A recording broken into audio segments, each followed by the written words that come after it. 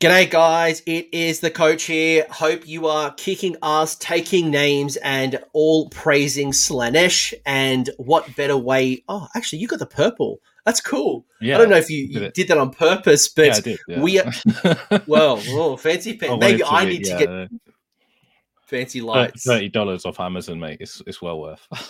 Mate. Shout out to the patrons. We'll get some fancy pants lights. But we are talking all things Hedonites of Slaanesh. It is the 2020 review. So the FAQ has come out for this little bad boy. And I have as a very special guest, I have making his debut, coming out of the way of Facehammer. It is Russ Veal, who I've been talking pretty in depth about Slaanesh because I don't quite get it. I've played a lot of old Slaanesh, and I got Locust many times, and I haven't actually had a chance to play against the new Slaanesh. I had a couple of them attend a one-day tournament that I ran recently, and they kind of did okay.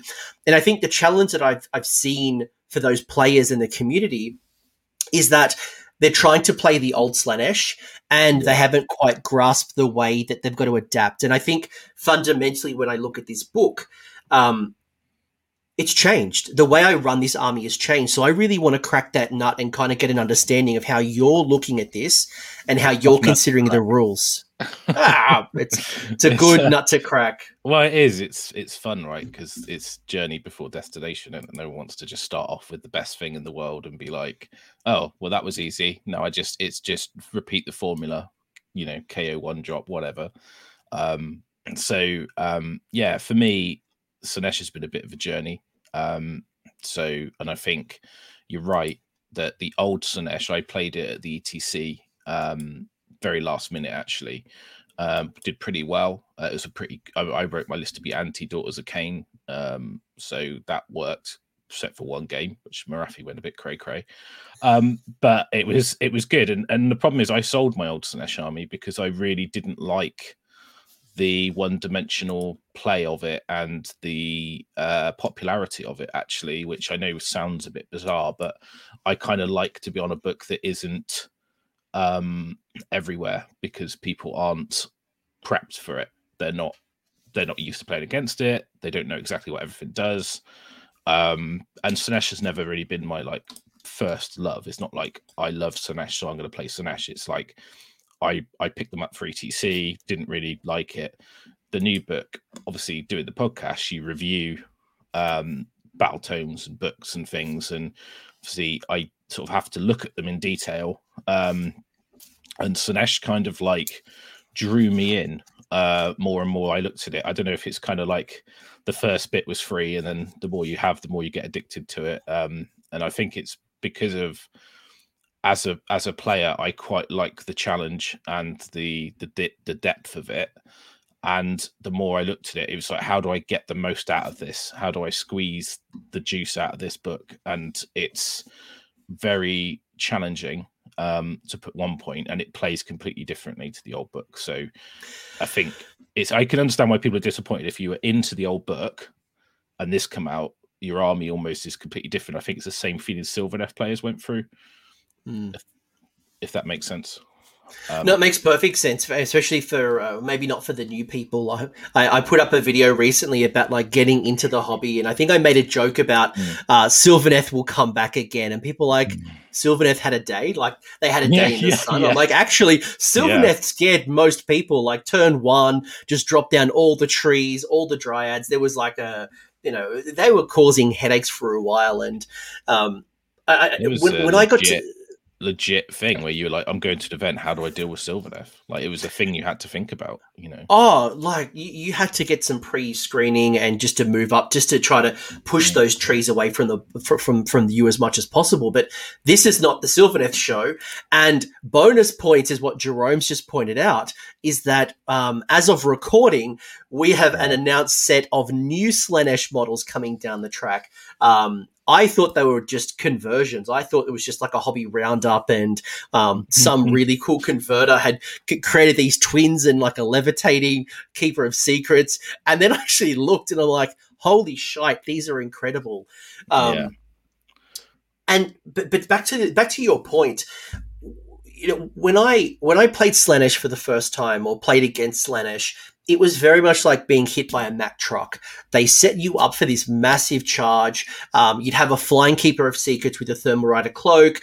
You would have 2 to 3 keepers of secrets to kind of make me fight last. And just by sheer overwhelming of almost like what the Eels do when you have Yeah. IDK setting up for the turn 3. It's just this one wave of just crushing me as much as possible, and using the depravity to get those heroes back on the board. And you never really saw demonettes, you never really saw other units. But when I was reviewing this book, because the playstyle seemed to have changed, more of the units seem to be unlocked. Let alone the fact that you've now got mortals, you've got Sigvold, you've got Glutos. I Yeah. think the style has changed, but also you've now got options. Yeah, and Chaos, and I know we'll probably get a comment that it's not in the battle tome, so it doesn't count. But Chaos have this weird, which no book really has, where Slaves to Darkness, battle tome, Wrath of the Everchosen, Broken Realms, Be'lakor, they all interact with that book to make it more than the sum of its parts. So I think if you check the Hedonites book and you look at it and you go, but as soon as you then look at Wrath, Slaves, it opens up more options. Now, I know maybe purists out there will say, no, don't do it. That's completely up to you. But I think if you're trying to get the most out of it, you have to use the best option from your varied toolboxes to come to the point. And I think it's definitely like Chaos is a little bit bitty for me, but that kind of opens up opportunities, I think, is probably the best way to look at it. Yeah, and for anyone who hasn't seen this style of show in the past from me, what I'm going to get Russ to do is share some of his thoughts around the allegiance rules. We'll talk about the terrain. We'll talk about how he looks at the rules, because there is a lot. And I guess if I'm a new player and I'm looking at all of these things that I get, it could be quite easy to fall down a trap. Like, I'm going to build a list that's all about summoning bodies. And summoning bodies is great, but you've also then got to score objectives. You also got to kill your opponent. So what's the balance, and how are all of these rules kind of coming to Russ's list? So maybe before I get to that, is there anything that kind of really drew you to Slaanesh compared to some of the other armies that you've been running? Actually, I was the opposite. I was not interested at all. When they were play tested, I was kind of on a bit of a break, so I didn't really look at them then because life was busy for me. Now, when I got because we get to see the PDF a few bit early before the book comes out. When I saw that, and I saw the models first, and I was like, wow, amazing. So I have a look at the book.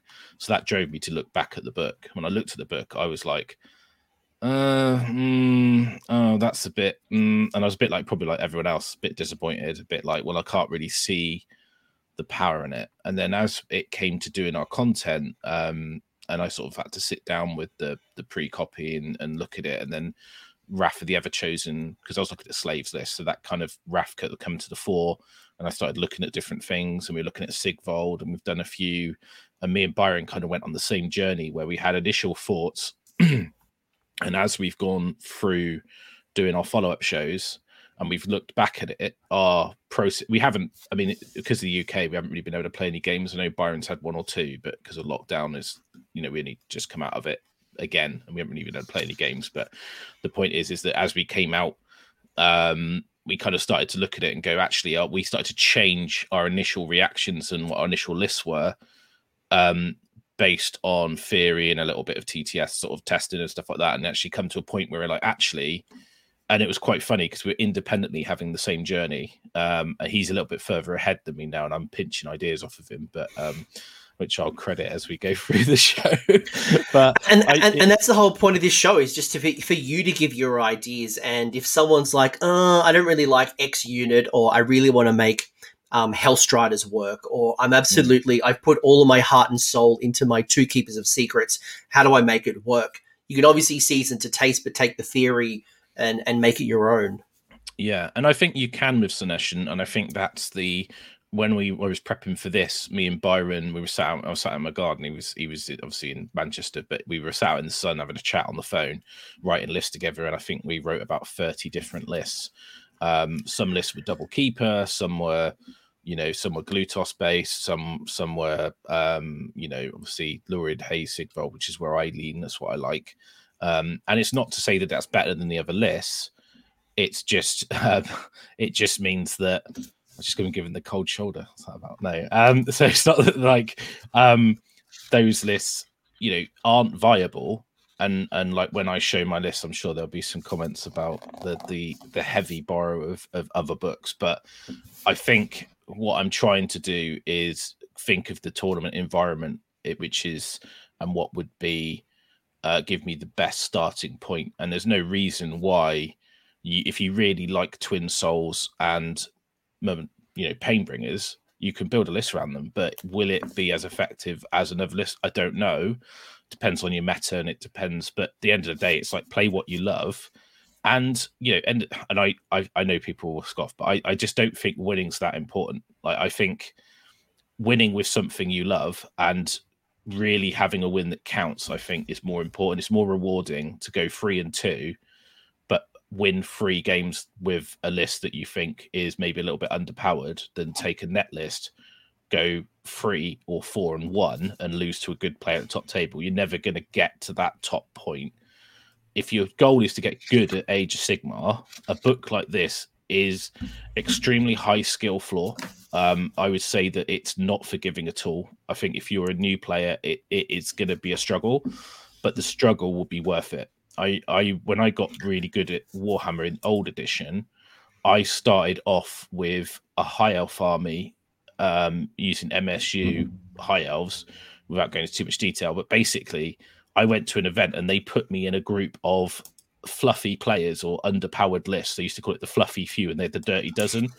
And it gave me, it was a tournament in Wales. So that was my first podium, first podium.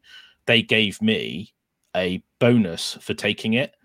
And it was actually a very strong list, and I smashed it. And I podiumed that event. And it's like you the first day you only played against those soft lists, and the second day you went into the normal field.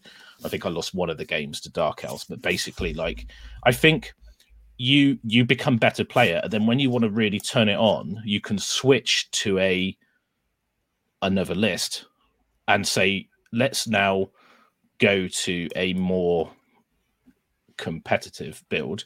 And because of all the skill set you've built up and the game skills you've learned, you're going to be in a better place to win with that list. And you'll understand the meta a bit better because you have to try harder, if that makes sense.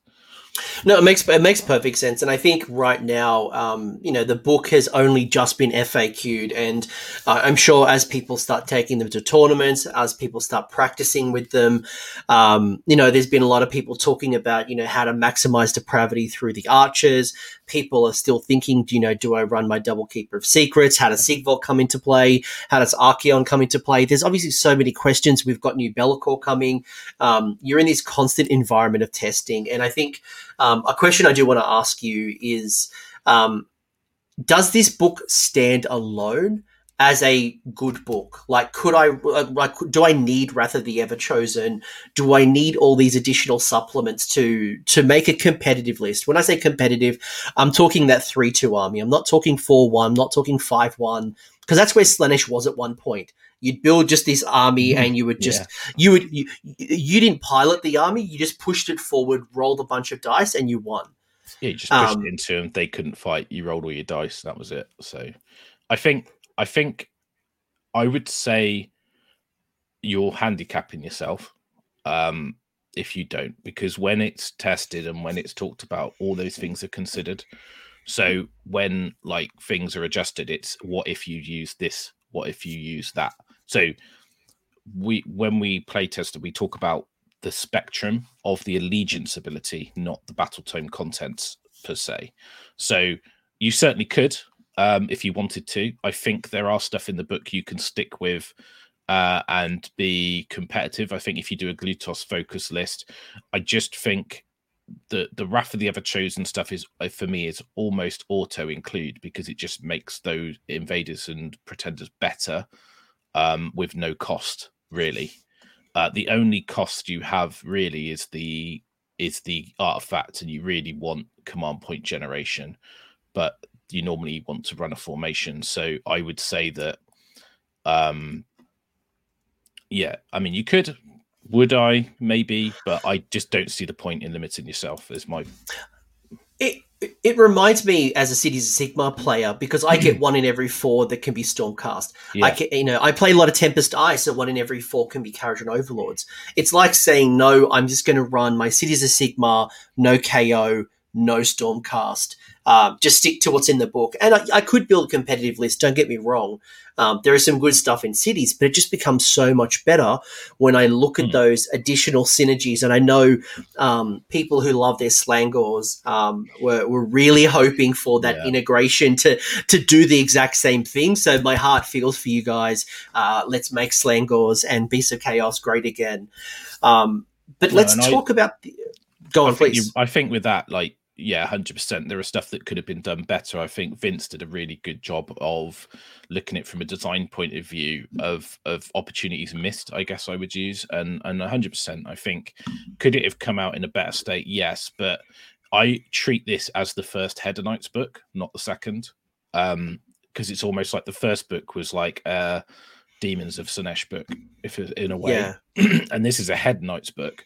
And actually, I know they were called Hedonites, but for me, this is the first draft, and it will get next time it gets done, and this for me, it's a long-term investment, not a short-term gain. So I think when you play AOS, if you want to be on this like roller coaster wheel of buying a new army every 6 weeks, of the latest thing, dip it, cover it in contrast, get on the table, play one events, change it, then that's completely you do you. But that's not what I want. And I think that if you're playing a long-term approach, investing in it now will only give you benefits in the future when it does get a new right, and you also get points adjustments. I think it's only going to get stronger, not going to get weaker, because it's considered to be weak. So that's just my 2 cents on it.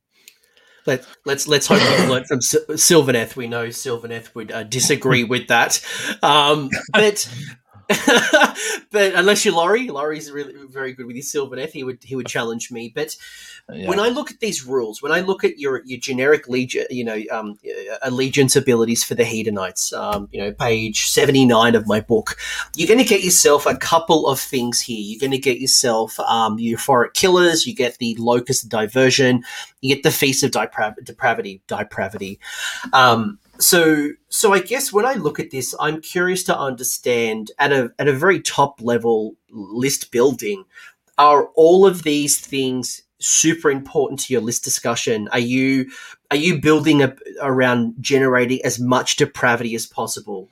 And especially because depravity is now changed. Now depravity is all based around at the end of the battle shock phase or the start of the battle shock phase. And it's almost like the reverse of Khorne. Khorne wants to destroy the units. You want to just do some damage, but not necessarily wipe them out completely. Locust has changed. How do you look at these rules, and what's important to your list building? So obviously the host is kind of important. So that will dictate some of your decisions. I've always run invaders. It's always been my favorite, even when Pretenders was the top cheese with the old book. I think Laureate Hayes is hands down the best. That's just my 2 cents, and I can explain that a bit later.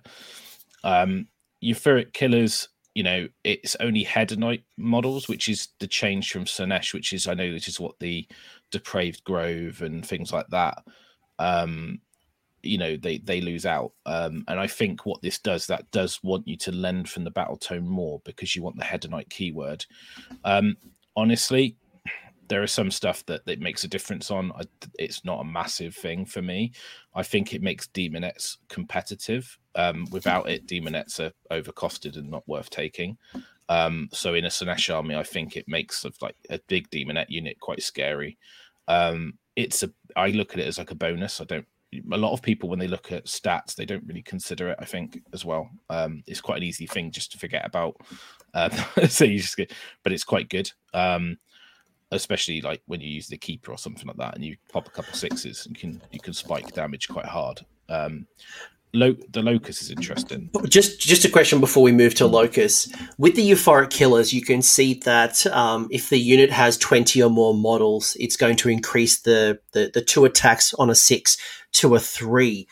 Is that now suggesting to you that, you know, if I was going to take, let's say, a Demonette unit, would you, because and most of the time I didn't really see those big blocks of 30s. I would always see, you know, units of 10, because I would try to maximize their heroes.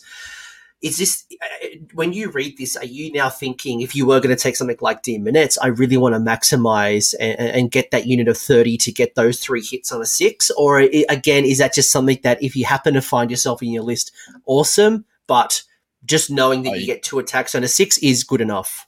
I think for me, it's only, I would run MSU, so many small units in Slaanesh, because that gives you more chances to get depravity. I think running Demonettes in your starting list, 20 or 30, I don't see the worth.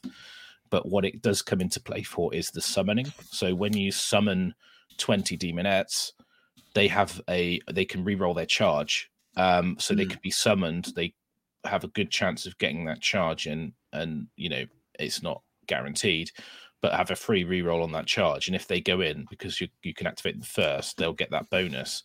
And actually, Demonette units charging you from a summon, they are extremely, extremely choppy. So I think for me, originally we were talking about running Glutos, not running a keeper, and then summoning a keeper later.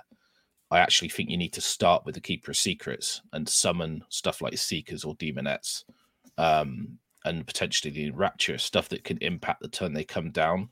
And your Euphoric Killers comes into the summoning pool. I'm not saying you can't run a unit of 30 Demonettes, but for me, no. I'd rather not. But if I looked at these allegiance, because again, we're talking at the very top of the list building. You know, when I look at that rule and go, oh, if my units of 20 are going to hit me 3 attacks, I'm going to build all of my Demonette units as 30s or 20s. What I'm hearing is that because of what we'll get to later, depravity, it's probably better off thinking about those smaller units to generate more depravity than trying to get more attacks. Yeah, and like even just getting 1 extra hit is good enough. And then the point is that if Demonettes if you've got a big blob of them and you're like, they're really good when they've got more than 20, they're quite squishy. So it's very easy for your opponent to take them below 20, and then they don't really have the worth. And you've invested that 120, 130 points and it's gone. I think it's a good thing that it's not Marauders and Chaos Warriors as well, because otherwise you just wouldn't see any of the Slaanesh core units. So you don't really anyway. But it's, I'll explain that. Yeah. I'm gonna get and we'll get to those lists very soon. And you do have some Chaos Warriors in some of them, so opening the Christmas present a little bit for you guys. And again, you know, season to taste, build the way you want to build. So we were moving to Locust, which that had a big change. That had a really big change, and I think probably the one that surprised the most amount. And it actually had a lot of iterations, right? It got FAQ'd, and now it's been reined in altogether and reworded. But how do you think about Locust now? It's more technical now. Obviously, so the way it works now is that you can stop people being able to pile in off your demons. If you create a demon, it's a little bit more reliable. I think it's extremely technical now. It's not your main. It's not the main thing that makes Slaanesh good. It's a tool you can use in certain circumstances, and you can build a list around it, particularly if you use anything with 6-inch pile-ins and reach. So for me, it's good. It's good at minimizing attacks back on your big characters. If you charge on the side and you do it and you go, well, you can't really pile in around me. It's not a guarantee. It's certainly nowhere near as powerful as it used to be, but let's be honest, the old ability was busted for a lot of people. If you played a combat army, you pretty much couldn't beat Slaanesh unless you had some violent shenanigans or shooting, basically. like if anyone watches Warhammer Weekly, which I'm sure most of my people do, you hear this term NPE, or a negative play experience. And to me, Locust was one of those, because when you charged in 2 Keepers of Secrets, you've got the Epitome as well, doing it on a 4+, and you're just making my units fight last. And just the sheer amount of damage that could happen, you're basically sitting there going, what's the point of me playing? Like, Yeah. like I could literally go to the bar, I could go to the toilet, and you could play the game without me. Like, go play a computer game. But and that was because you made people fight last. But in saying that, now it's quite interesting, because it means that I just can't pile in. Very similar to what the Sharks do with their nets. So how does that come into like play style? Are you? Because I think for me, like right now, the cap that I'm wearing, I'm a Gargant player. So I'm like, lol, I've got 2 and 3 inch attacks. I don't care. But I guess for those armies that don't have all the 3 inch and 2 inch attacks, it's really reducing the amount of damage that you're going to take. Again, it doesn't really affect monsters, because obviously, like, it's good against horde units. So for me, it's when you go into that 30 witch elf unit, or the sisters, you charge them and you go where they got a 6 inch pile in, but they can't actually use it. It's good as well for pinning Lumineth, hurricane units that want to pile in away from you, because they can't pile in, so they can't use that rule. So it's not amazing, but like way I use it is with a keeper or the mask, and then using like slick blade seekers to pile in from outside of 3 inches with their 2 inch reach, allows you to, and then you can obviously trigger from the keeper fight twice. So it's very situational. But there are times in the game, and I think like these sort of pile-in nuances are lost on TTS a little bit. I think that you can use it to, even if you mitigate 2 or 3 people attacking you, that's still potentially not going to kill you then. So you can guarantee you're not going to die, basically, which is worth in itself, because then that's depravity. Then that's, you're pinning them in their turn. Yeah, you might fail it next turn. You might not roll it, but I really just think it's a good way for mitigate hordes of lots of models with lots of attacks, or stuff that's got stupid pile-in shenanigans. And this was the point that I was going to make in retort, was that now you really got to not charge your Keeper of Secrets into the middle of the unit.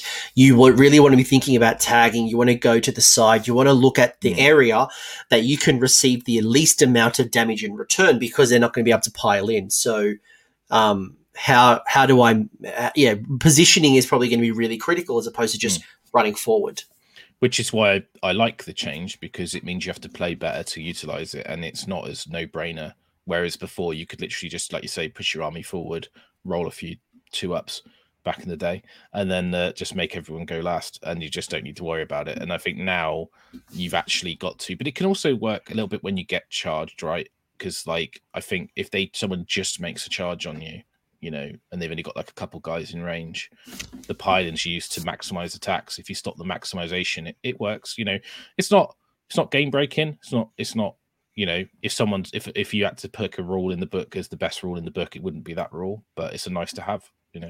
Yeah, and it might force them to use a command point, because knowing that you could make them potentially not pile in, that actually could force them to spend a command point just to re-roll the charge or to get that extra range. So on its own, not as impactful as we're used to, but probably it'll really surprise you what you can do with the rule. But I can appreciate that people are probably disappointed Locust changed. I guess so. I mean, like, not anyone who plays against it, but well, I mean, like, people. Well, yeah, I mean, they're not the people that are tuning in. The people who are tuning in are the Slaanesh people who are like, I want my old Locust. But then the last one, I guess, is depravity. So you've still got the ability to generate depravity points, which is awesome. It's changed a little bit. So I guess the twofold piece is, one, how important is depravity and list unit generation into your list design. And then probably 2 is, when I look at this table, knowing that I can only summon one thing per turn, are there things that you are drawn to more than others? Yeah, I think depravity is probably the most important rule in the book. I love the change. I think now that it's not about multi-wound characters or your heroes. It's about your units and chipping away. But the good thing about it as well, it doesn't matter if you've got allied units, non-Slaanesh units, it doesn't matter. So for me, that depravity is key if you want to be competitive with Slaanesh, because you need to summon those units because you're paying a premium for your army, because these things are woven into the points. You need to lean into it. And they went up, right? Like when I remember when I was doing the list reviews for Daughters of Cain and Slaanesh that came out at the same time, most of Daughters of Cain went down in points. And then as I'm going up and I'm looking at Slaanesh, actually a lot went up. And I'm sitting there going, like, Hellstriders, for example, I think they used to be 100 points. And now they're like 150. And I'm scratching my head going, why? Why are Hellstriders 150 points? Like why do these things go up? So I guess the you got a retort? It's a difficult question to answer that. It was a rhetorical question. Yeah. I'm not. I could give I'm you not some like insight, but I probably shouldn't. But I'm sure your non-disclosure agreements might stop us from revealing that. But maybe more importantly, and bringing it back. So I saw a lot of people taking things like the Blitzbarb Archers. And they're like, oh, I'm gonna take a big block or multiple blocks of these archers, and I'm gonna split my attacks. I'm gonna do a couple, half here to try to generate the most amount of depravity. What are your thoughts on that strategy? Is that something that's viable, or do you think that's kind of like a trap? It's a bit of both, really, because the issue you have with Slaanesh is the battle line. Like the battle line I actually like Hellstriders. I actually a lot of my lists include them, but the problem is points are so tight. The best place you can save those points is to drop those Hellstriders to Chaos Warriors. You're saving 50, 60 points per unit. So that potentially gives you an extra elite bunny quote unit, or an endless spell and another thing or another character. So for me, they honestly, I think shooting is important. I think the Blitzbarb Archers on steeds are a trap. And originally I thought they were quite good. And actually looking at the maths and what you get a lot of wounds. They're quite spongy, which is quite nice for depravity, but the price tag is high. And I know they're only 20 points more than the foot archers, but they generally do more damage.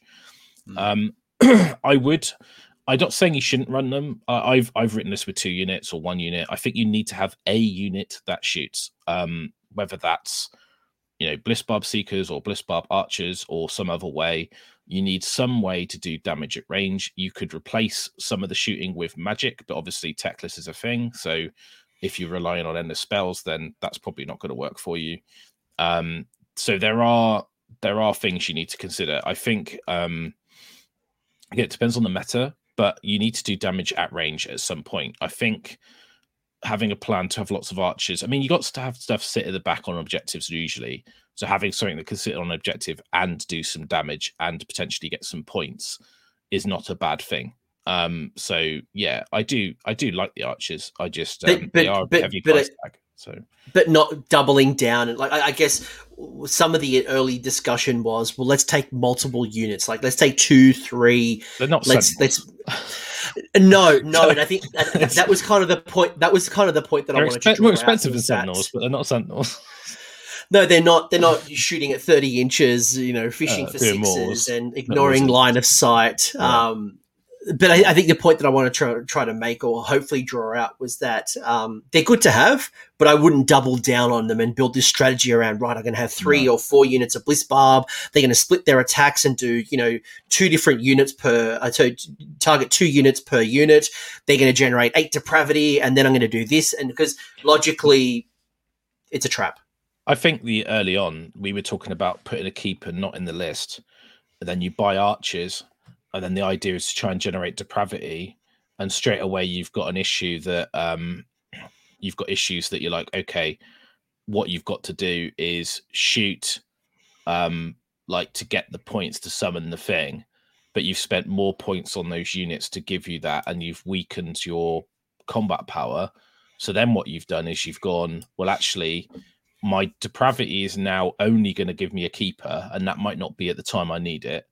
And I've poured 300 points into generating depravity at range, whereas I could just spend those points on a keeper of secrets, and then I can use the depravity to fill gaps, capture objectives, give me demonettes or seekers.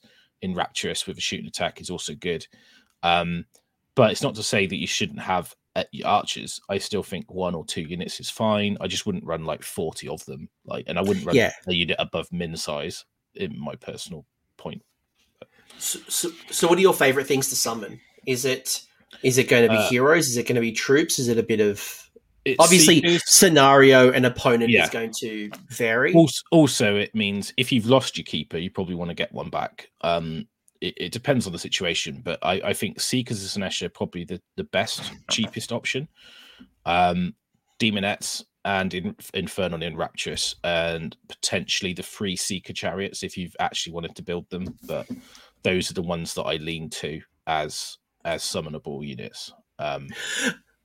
AOS Crusader did want to know a bit about the chariots, and there is some builds, but I think you'll be surprised how good it could be, actually, because they're a little bit overpriced for me. But the thing that they do mortal wounds when they charge, you can generate quite a lot of depravity doing that, and they're quite spongy because if you multiple charge them as separate units. I mean, I haven't personally looked at it. Godseeker's never been my thing. The thing for me, I'm quite model driven as well, and for me, like the thought of doing more than like even building 3 of those chariots just turns me cold. I know that I don't think it's a bad thing. I think you could do a list with them. I certainly don't think they're awful. For me, it's just not for me. So it's but yeah, do what you want. I think the thing that I picked out from this particular book is that in the old book, there seemed to be like 2 different lists that were the most important builds. There was like certain builds, you take double keeper or a keeper and a lawnmower, the chariot. You'd have the Infernal Rapturous. You'd have, absolute minimum units of, usually demonettes. Like there was a build. And the reason I wanted to bring up the Fane of Slaanesh is, 1, I just want just some high-level thoughts on how you use it.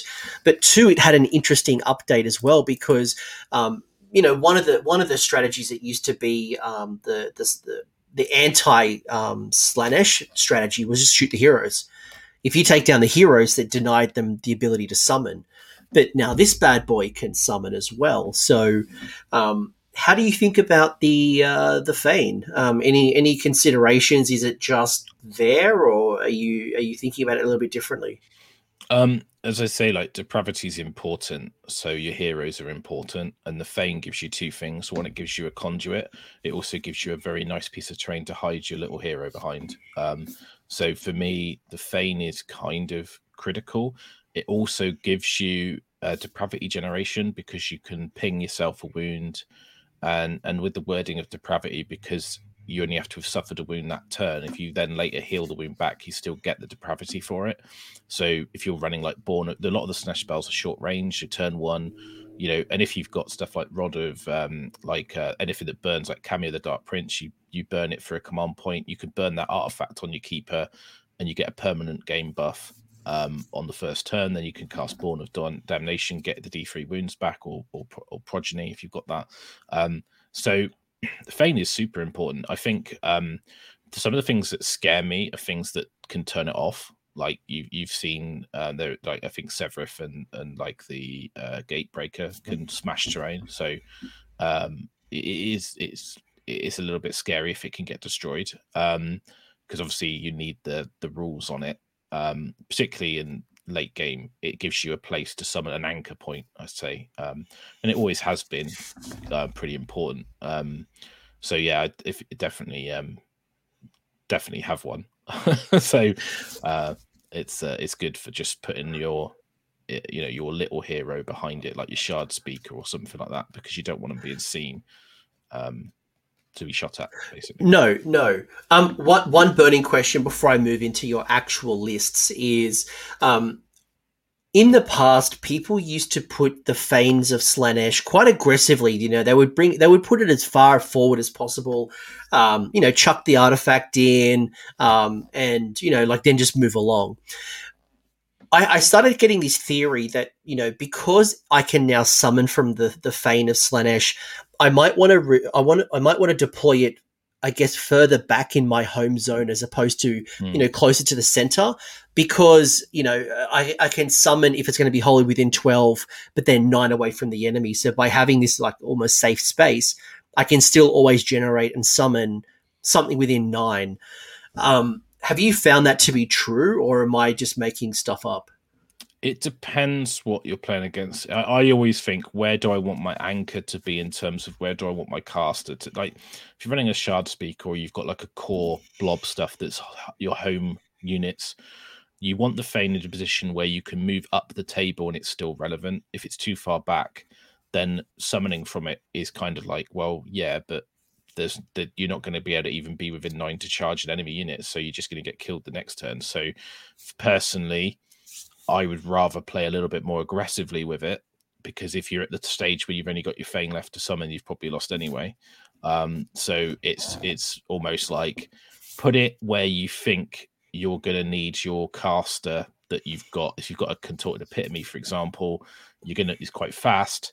Don't put it like on your 3-inch line at the back of the table. Put it on your 12-inch line, or put it on the 18-inch line, really, because you're going to move up behind it, and that gives you your anchor point.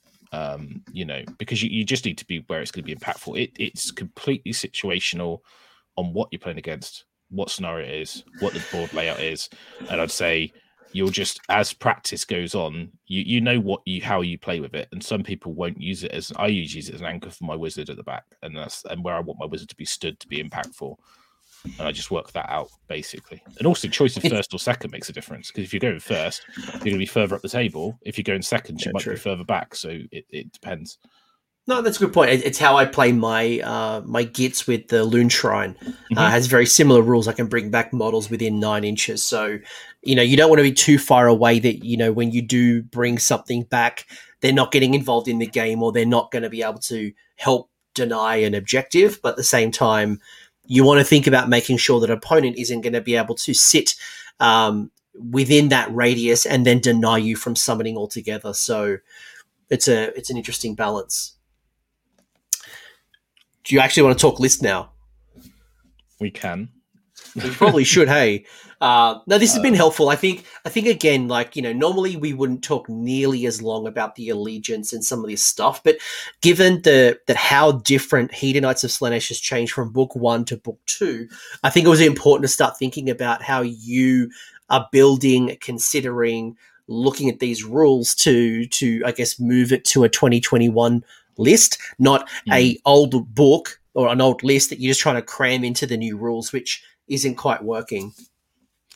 Yeah, exactly. And my list, hey Mitch, oh, wow, good to see you.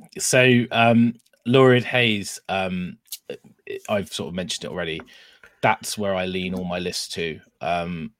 There's a couple of reasons why. So Billowing Miss, having a way to take D3 units and then set them up as ambushes, it does so much to your opponent in terms of deployment, gets in their headspace.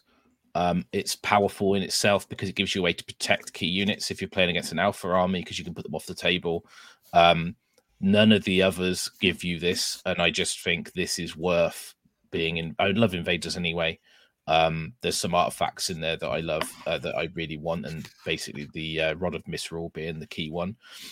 So for me, like, this ability is great, especially if you're running Sigvold. It makes him a small base footprint alpha strike option. And with invaders as well, if you've got your general in their territory, you get a depravity point. You can have multiple generals, so you can make Sigvold a general. He can operate on his own, and he can generate your depravity on turn 1. Not only will he go in and kill stuff, he also gives you a point for being in their territory. If he dies, he gives you a command point. So it's so powerful, and it just leans into the list aesthetic that I want to do. And in fact, just your opponent go in, and it's after setup, so you don't have to do it. So you can say, well, you're setting up, and you can just say, I can take units off and then put them in reserve, and they can come on from the board edge. And they're like, oh, okay, well, I'll make sure I don't leave any gaps. And they kind of spread their army out. They might deploy further back. They might put stuff in the corners that want to be further up. And then you just don't take anything off the table and go, well, cool. It doesn't. Well, it already has an impact. It reminds me of the old Zilfin rules, the old Barracks Zilfin from Kharadron Overlords, where it used to allow you to redeploy, and you could use the psychology to go, right, I'm going to do this, this, this, and this, and then just before the battle starts, completely redeploy. And, you might bait somebody to put more of their units on one side of the board, or maybe, castle up, but actually then you're like, no, I'm going to put it over here, and completely throw your opponent off. But being only D3 units, though, you really want to be thinking about what's that one unit that I really want to do if I'm going to do it, and then what are the two optional ones if I'm lucky to get that roll. Yeah, and for me, it's Sigvold is the obvious number one, and then number two is Keeper or Mask or, both. I've written a lot of lists with Celeste as well, which helps, but where you can run the Keeper, Celeste, and Sigvold, but you've got to be careful not to be too aggressive as well, because the Keeper is quite key in your army. Maybe just the question that maybe because it might not be obvious to everybody, why is it that those units you chose out of all the units would be the ones that you'd likely do as a reset up? Well, Sigvold doesn't need help from anyone. He also gets a bonus to his charge, so he can get closer. The Keeper of Secrets can make Sigvold go twice. So he can, even if he doesn't make the charge, if Sigvold's wholly within 12, you can use a command point to fight twice. In Lurid Haze, you've got Intoxicating Pal command ability, which allows you to boost an armor save. So you can get Sigvold to a 2+ save. So it again allows you to be aggressive, pin them, and gets points. He can be quite nasty on the charge. If you're making that charge, he's going to have quite a lot of attacks. So he ignores after saves. He's great. I really rate Sigvold. The more I've written lists, the more I've played or thought about playing with it, he is so good. Because he gives you an answer to something that nothing else in your army could do, and that's why I like him. I mean, the model's awesome anyway, so you're trying to find a reason to use it. The Mask is just disruptive. Like, it's just she is great. She can be defensive. She can, she's quite hard to get to.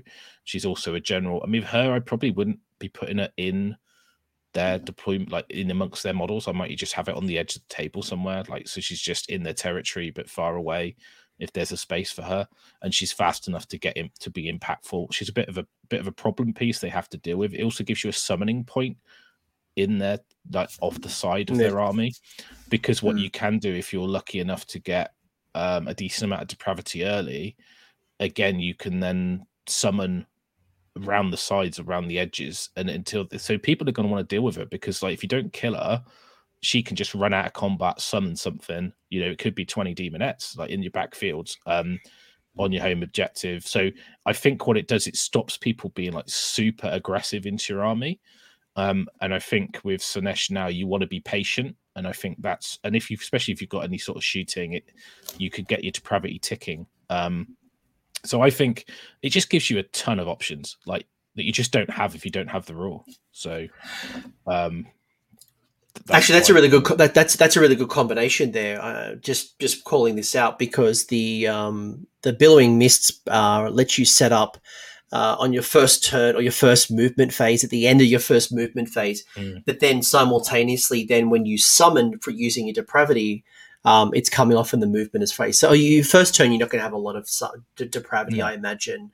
But having maybe play go first, and then if you that's what I was going to say. If you play for the double turn, or if you happen to go second and then generate some depravity, you're right. That's a threat that you just can't ignore, especially if you could throw in for six depravity points. 5 Seekers, 10 Demonettes, or a Seeker Chariot. So I think it's more for like, you're not going to get it on the turn she comes up.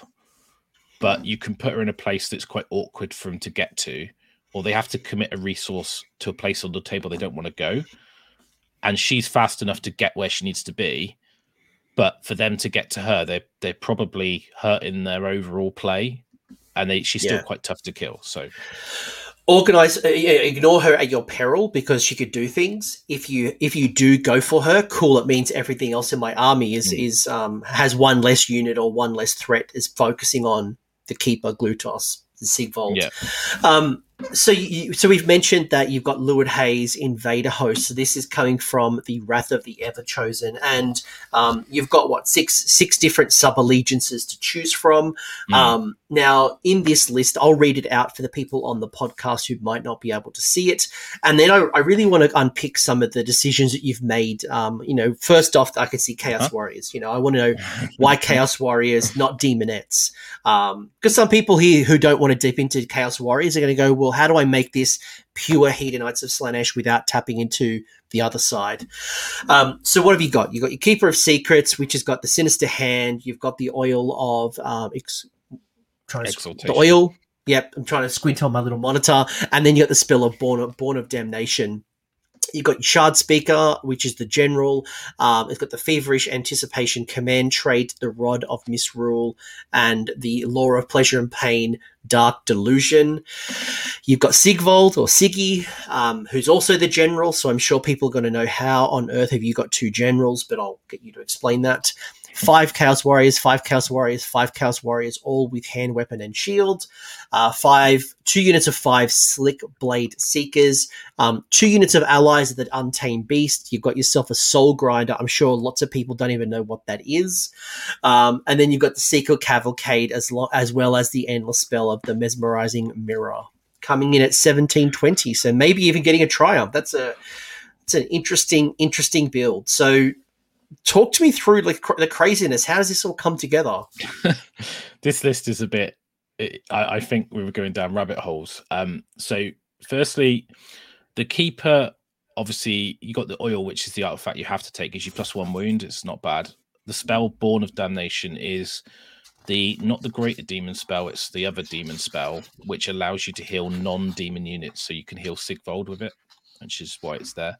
So it's D3 rather than D3 or D6, but you can heal any Slaanesh hero with that. So it's not restricted to demon. But that's 6-inch range, right? That's quite a short. So does that mean that the Keeper's almost like tag teaming with Siggy? Yeah, I mean, you can heal yourself, but if you do the tag team where you put Siggy and the Keeper off, Siggy makes the charge. If the Keeper makes the charge as well, you can then Locus, fight twice on Siggy, push that out. Then you've got the ability. Then if Siggy then takes some damage, you can then heal him. It's just, I just think out of the other spells, it's okay. I just don't think their spells are that good, honestly. And it's a casting value of 4. Yeah. 4. Yeah. I'd much rather have that than the other one. So it's Shard Speaker, I really rate. The trait is reroll runs, which can be important in this list, to do with the Slick Blades and the Seeker Cavalcade, which allows you to pile in 6 inches and fight. So you'd run rather than charge. You'd move and run with a reroll. So that's almost like if you set up with those 2 units within range of that, you're getting double 2 free command points technically. You obviously, the Shard Speaker allows you to ping a unit at the end of the shooting phase with the debuff. The spell is quite good as well.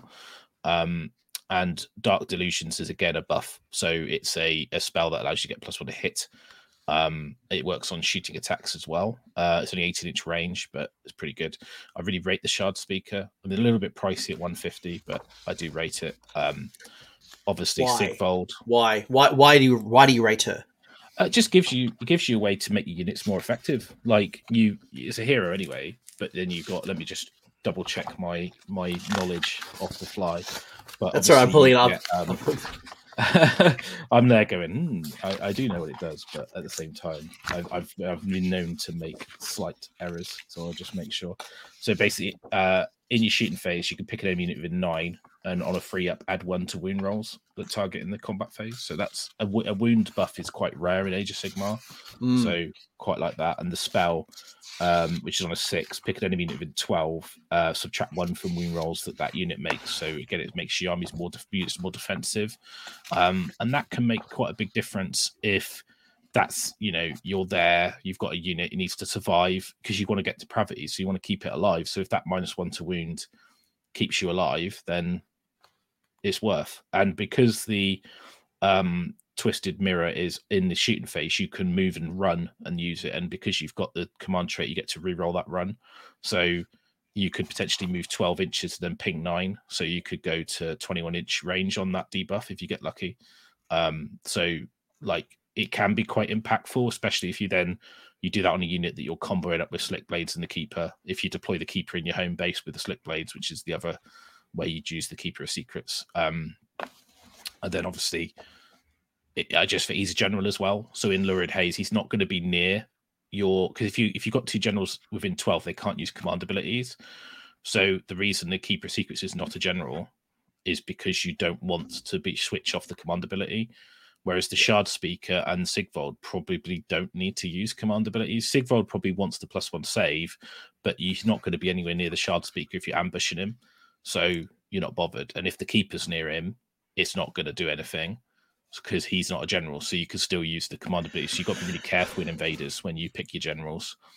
Yeah, because if you're using Born of Damnation and getting close to Sigvold to do any healing, you're then at the risk of turning off the command ability. But the only call out I'd probably make is that the Shard Speaker, has quite short range stuff. The Twisted Mirror is only 9 inches. Even the spell is 12, so I think you got to be really careful on protecting. Yeah, and Dark Delusions is 18, but that's why I would use the Feign as a platform to move behind, then come out for the next turn. Because the 9-inch range is short, but you get to move and run and then do it. So you've got to add that on to the range technically. But yeah, it is short range, but at the same time, it's movement 6. You can use your Feign as a platform. And the artifact Rod of Misrule is just a command point generation. So on a 1, your opponent gets 1. Obviously, you don't really want that, but what can you do? 2 to 5, you get 1. On a 6, you get D3. So command points are super important in the army. I think that's why we've got the Seeker Cavalcade as well, because that gives us a command point. You could mess around with some of the stuff in the list, which I'll get to as we talk through it. Sigvold's a general as well, and also because they're generals in Invaders, if they die, they give you a command point. So if someone kills your general for the first time, so when Shard Speaker dies for the first time or Sigvold dies for the first time, you get command points. So you get a resource even if they die, which is useful. So for me, it's I'm kind of happy-ish if they've got their value. So if Sigvold goes in, generates a load of depravity, kills a few things, disruptive for 1 or 2 turns, dies, I've got my value. I'm happy with that because it affected their deployment. He killed something or he didn't. He did generate depravity. I don't imagine the turn he goes in, he's going to die because he's so defensive. So yeah. And I actually really want to talk to you about Sigvold because Sigvold and Glutos are the 2 big new heroes. And Glutos might come in a later list, but you've got Sigvold here, right? And I'm looking at the War Scroll. He's got a good profile. It's quite consistent. It's a series of attacks, hitting on 2s, wounding on 3s, Ren 2 for D3. Wounds inflicted by the attacks can't be negated. He's going to fight first if he charges, gets +3 to his charge roll. And, there's some cool stuff that's coming off this. What have you learnt from playing with Sigvold? You mentioned already that he's super defensive. And when I initially look, he's got an armor save of 3. He's got 6 wounds. I'm like, okay, he's all right. But what's making him defensive, and what are you learning along the way?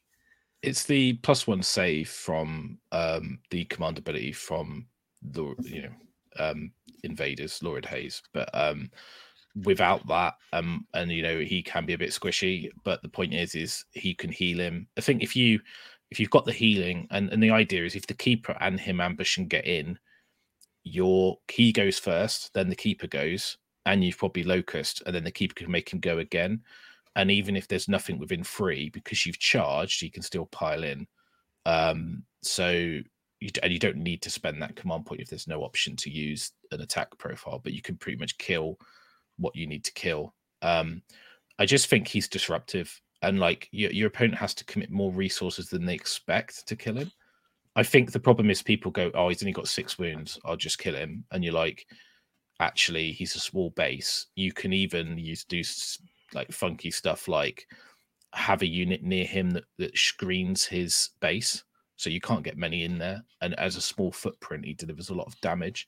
I like the fact he gets around after saves. You know, if you've got like a unit of Witch Elves with a 5-up, you know, re-rollable, whatever. Phoenix Guard, Fire Slayers. And he's got Rend. And you're just like, wow, his output is crazy.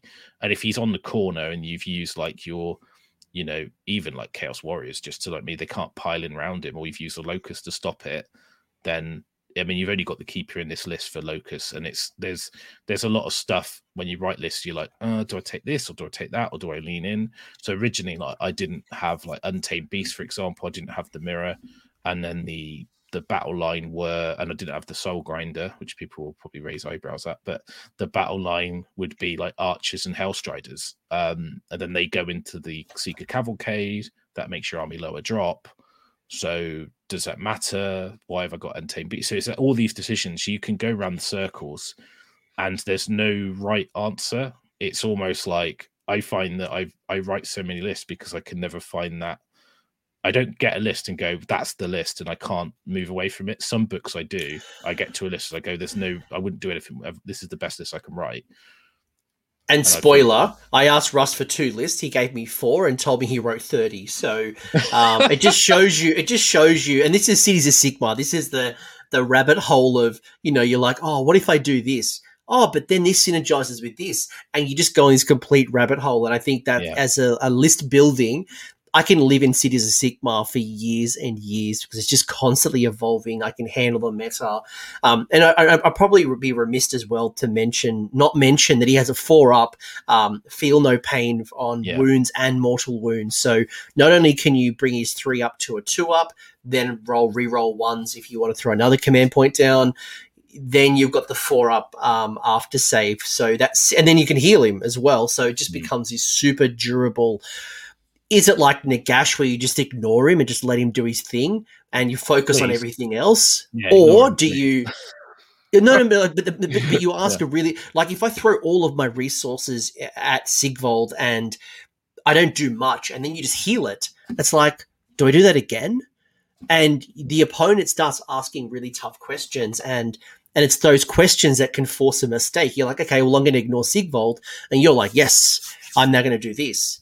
But if then they're just putting all of their resources into Sigvold, you're like, cool, I've now got a keeper. I've got all this stuff that's now going to score objectives, take out, you know, supporting heroes. And he's going to give you a turn 1 depravity generation. If he's in their territory, you're getting a point. If he's hurt, he's going to take a wound or 2. Great, that's another point. If he's done some damage, it's another point. You're generating 2 free depravity. You straight away you're into winning territory with that because it's just, and then if they kill him, you get a command point. So even if he goes in, kills one thing, does a bit of damage, they hurt him, they kill him the next turn, you still generated 1, 2 depravity on turn 1 and maybe another 2 on the next turn, and you know you're 4 depravity and a command point up, and you're 1 of their units down if you lost a 260 point hero. And you're like, fine, you know, I'll take that. So. And as Learn, Train, Play has also said, I'm going to bring this up, I would laugh if Seagull got Hand of Dusted. And I'm just looking at his rules. There's nothing to stop him from being Hand of Dusted by the looks of it. I mean, if you charge him into Nagash, and he could do a number on him if you've rolled a 12-inch charge or something. But if you charge him into Nagash and Nagash is Hands of Dusted, then he Hands of Dusted. But, you know, you don't charge It's a good trade. You don't want to be Hand of Dusted. It's a good trade. It's a good trade. It's a good trade. I think I'd be scared as a Nagash player. I would be scared if he went in with 12 attacks. Like, D3 damage with Rend, ignore his after save. Yeah. Oh, yeah. You got 3 units of 5 Chaos Warriors. So if I hadn't looked at Slaves to Darkness and I've stuck to this Battle Tome, I guess twofold. One, why Chaos Warriors. You talked earlier about them just being a little bit cheaper than some of the other units you would normally select. But I guess how do the 3 Chaos Warrior units come into play here? So you want depravity, right? And you need units to stick around and set on objectives. So Chaos Warriors, you've got 10 wounds. They've got a 4-up armor save. They've got a mortal wound save of a 5-up. So actually, they're tougher to crack than like a unit of demonettes. You know, demonettes will die easier. You want them to survive because that gives you depravity. They're not there for damage. You don't care about euphoric killers. They're the cheapest. Honestly, points are so tight. You're like, I'll just have more points, please. So they are. I mean, I like Hellstriders a lot, especially in Seeker Cavalcade, because you can generate depravity with them, especially if you just run up, pile in. If you've got the 3-inch reach whips, that you have very little damage coming back to you. You'll do a couple wounds, they'll pile in, do a couple wounds. That's 2 more depravity. So I do like those, but you are paying an extra 60 points per unit. So that's 180 points. So trying to find 180 points in the list is quite tough. Like I just, it is a tough thing to do. Yeah, for sure. The Soul Grinder could be dropped. You could have 2 units of 5 Hellstriders with Scourges and 11 Archers. You probably then wouldn't be able to get a Triumph. You probably then wouldn't. So it's all these considerations. I like Chaos Warriors. I'll probably use the Painbringer models with a slight conversion, and just say, well, they're my Chaos Warrior units. And, you know, it's up to your taste. But for me, I want a unit that can stick around. You know, the after save is also optional. So if you want to, you could take like a spell, ping damage, where you can basically say, like, because the 5-up mortal wound save from the shield is optional. So if you want to hurt them with an endless spell, like if you want to ping, like, I don't know, a mortal wound on each one, you don't have to take the 5-up, so you don't have to take the save. So you could just get the wound done because it says you can. So they're quite good for that. I just think out of the battle line, if you want something just to be resilient, they're probably the best thing you can pick for the points. So that's why they're there. You know, that makes perfect sense. You know, having multiple wounds, having the potential of having an after save, and being cheaper, you know, being 20 points cheaper than demonettes, you know, which would be your traditional battle line. That's 60 points. That could be difference between that endless spell being in there or not. That could allow you to have a battalion where normally you couldn't. So I think that's finding where you could find value, and then it unlocks things like the untamed beasts. So I like the Chaos Warriors. Your Slick Blades are obviously going to tie into the Seeker Cavalcade. Yeah. So they're the damage. They're the melee damage. They've got the added bonus of having a 2-inch reach. So if your keeper's in your army, you can obviously run your keeper in, charge. They follow up. They run up next to him. Within 6 of the enemy unit, you roll your locus, it goes off. Great. It doesn't go off. Okay. So you fight with your keeper. The Slick Blades then are in a position that what they can do is basically pile in an attack 2 inches away, and then the keeper can even make them go again. So they're just really good. I think you get 20 wounds. They're fast. They're quite good in combat. They do the mortals. I like the fact they don't have a charge bonus, so you don't feel like you're gimping yourself by using the Seeker Cavalcade for the 6-inch pile-in. You're kind of just going, well, they're going to do what they do. I like the models, so that's my. When you write a list, you normally have like 400 points of damage that you have of combat unit, and that could be 6 fiends, it could be Chaos Knights, it could be Slick Blades, it could be, you know, whatever. Could be a unit of 10 Twin Souls, whatever you want to have. I mean, it's up to you. Personally, because I want Seeker Cavalcade, the other option is you can change the Seeker Cavalcade out for a different formation, and then you could run a different thing. I think for 200 points, they're pretty good. I would run them. Yeah. No, so. I dig it. I dig it. I haven't had a chance to play. I love the Slick Blade models. I just haven't had a chance to play against them. But obviously the Cavalcade allowing you to pile in an additional 3 inches. Yeah. And, you know, just allowed you to do some very cool things. And I think there's not a lot of ways to do a 6-inch pile-in the game. But when you start to play with that mechanic, you realize how valuable it can truly be. Yeah, and it's so good in Slaanesh because you're going to hit whatever you're going to hit. That means if you don't kill them, you get depravity. And then when they come back at you, they're going to be weaker. So you could put 2 different units. The 2 slick blades can run up next to them. They can't fight you. You get to fight with both your units before they go, and which is powerful in itself. If you don't wipe those units out, that's depravity. If they attack you back, they're probably depleted, so they're probably not going to kill you either. So that's another depravity. That's 4 depravity, like you've just generated. Plus you're still there, so it's like they're pinned. So, like for me, like the Seeker Cavalcade allows you to get depravity, and this list, my original list, doesn't have the Chaos Warriors. It has 1 unit and 2 units of Hellstriders. Doesn't have the Untamed Beasts, and it's got and that basically is more in line with the Seeker Cavalcade because you get the same effect on the Hellstriders. You get lower drops. And the only reason I put the Untamed Beasts in this list is because they are a great way of pushing the enemy back from an alpha strike. So you get to do a pre-game move. You could use Ungor Raiders. So you've got the points. They could be Ungor Raiders, do the same thing, but they shoot. So there might be a better choice. I only just put those in because I prefer the models. Do what you want. Like if you want to put 2 units of Ungor Raiders, that's probably a better choice in bunny quotes.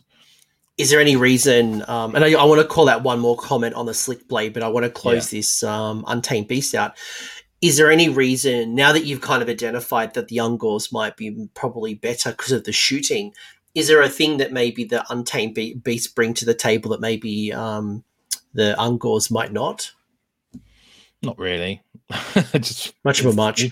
They've got 1 shooting attack, so you could still get a depravity point. No, they're not. I mean, to be honest, they're much of a muchness. I haven't really. They're not really there to do anything other than just to push the enemy back and maybe do a cheeky wound. So yeah, I mean, Ungors might be a better choice. They probably are the better choice, but it's 10, 20 more points you got to spend. So well, the chat can tell me later what they like. Do they prefer Untamed Beasts or they feel they like the Ungor Raiders? I just don't think there's enough in it to matter, honestly. Hey! Don't ruin my engagement here. Leave it in the comment section below. No, I didn't mean it. Come on, guys. Yeah, but one thing I do want to call out on the Slick Blade Seekers as well is obviously the ability to reroll the charges, which can be really powerful. Yeah. And in addition, those wound rolls of 6 for the glaives doing a mortal wound as well. So, even just guaranteeing yourself that cheeky mortal can be enough to generate the depravity. Yeah, and I just think they, out of the combat units you've got available, they're not as defensive as some of the others, but because you've got Seeker Cavalcade, you can get around that. So, Yeah, being 4 wounds they're quite tasty. And a 14-inch move. 14-inch move is massive. And then the 6-inch pile-in, so... Yeah, and then you've got a rerollable run roll if they're near the shard speaker when they start their move. So it's... you could move 20 inches pile in 6, so you could be there turn 1. Talk to me about this Soul Grinder. I haven't played a Soul Grinder since AOS 1. And when my free people at CanCon, my Empire Free Guild Guard pulled down a Soul Grinder and Archeon in the same game. But talk to me about this Soul Grinder because I have seen some people test the Soul Grinder, but I haven't seen it on the table very often. So what secret sauce have you unlocked? I'm going to have to credit Byron because it might have been the sun getting to us. That affecting our brains. We don't get a lot in the UK, so having a little bit of sunshine, sat out feeling good, Soul Grinder starts to look better than it actually is. It's the rose tinted goggles. I guess I joked to Byron. I said the fact that everything in the Slaanesh book's so bad, it looks great. But I was just kidding. No. Like in the old Slaanesh book, one of my friends, and someone who's been playing Slaanesh for a long time, who might do another episode with me on this topic, he was running 1 to 3 Soul Grinders. I know he was testing that out with Slaanesh. I think it was with the old Celeste host. Yeah. And when I look at this profile, 16 wounds. It has a range 20 attack. It's got a bunch of 2-inch attacks. Like what does this thing do? Why are you taking it for 200 points? Well, it shoots, and it can run and shoot, and it moves 12 and can run and shoot, and it's got a 20-inch and a 60-inch range. So you can generate depravity with it. It's also on a massive base, so it's on a Archeon base. It's like a 160. Like it's massive. It is 160. It's huge. Which is, I know it sounds silly, but that is a big area that you can just deny area of the table. Like if someone's got ambushes or stuff, you just plonk that pie plate down. You're like, well, you're not going anywhere near there, and it's fast enough with a shoot attack to be impactful, even if you deploy it in the back corner, because it can run and shoot. Again, if it's near the shard speak, you get to reroll the run, and it can generate depravity at range, which is great. It's also it's okay in combat. The reach is important, and you also get the claw that if you roll a 6 on a hit roll, it does D6 mortal wounds. So people rate about Tarragheist. I mean, and it's not amazing, but you've got a lot of Ren 2 attacks here.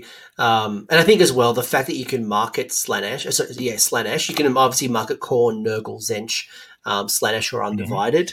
So the fact that you can market as well just means that it's synergizing quite nicely. So it's also a monster. So some scenarios, monsters, it's got 16 wounds and a 4-up save.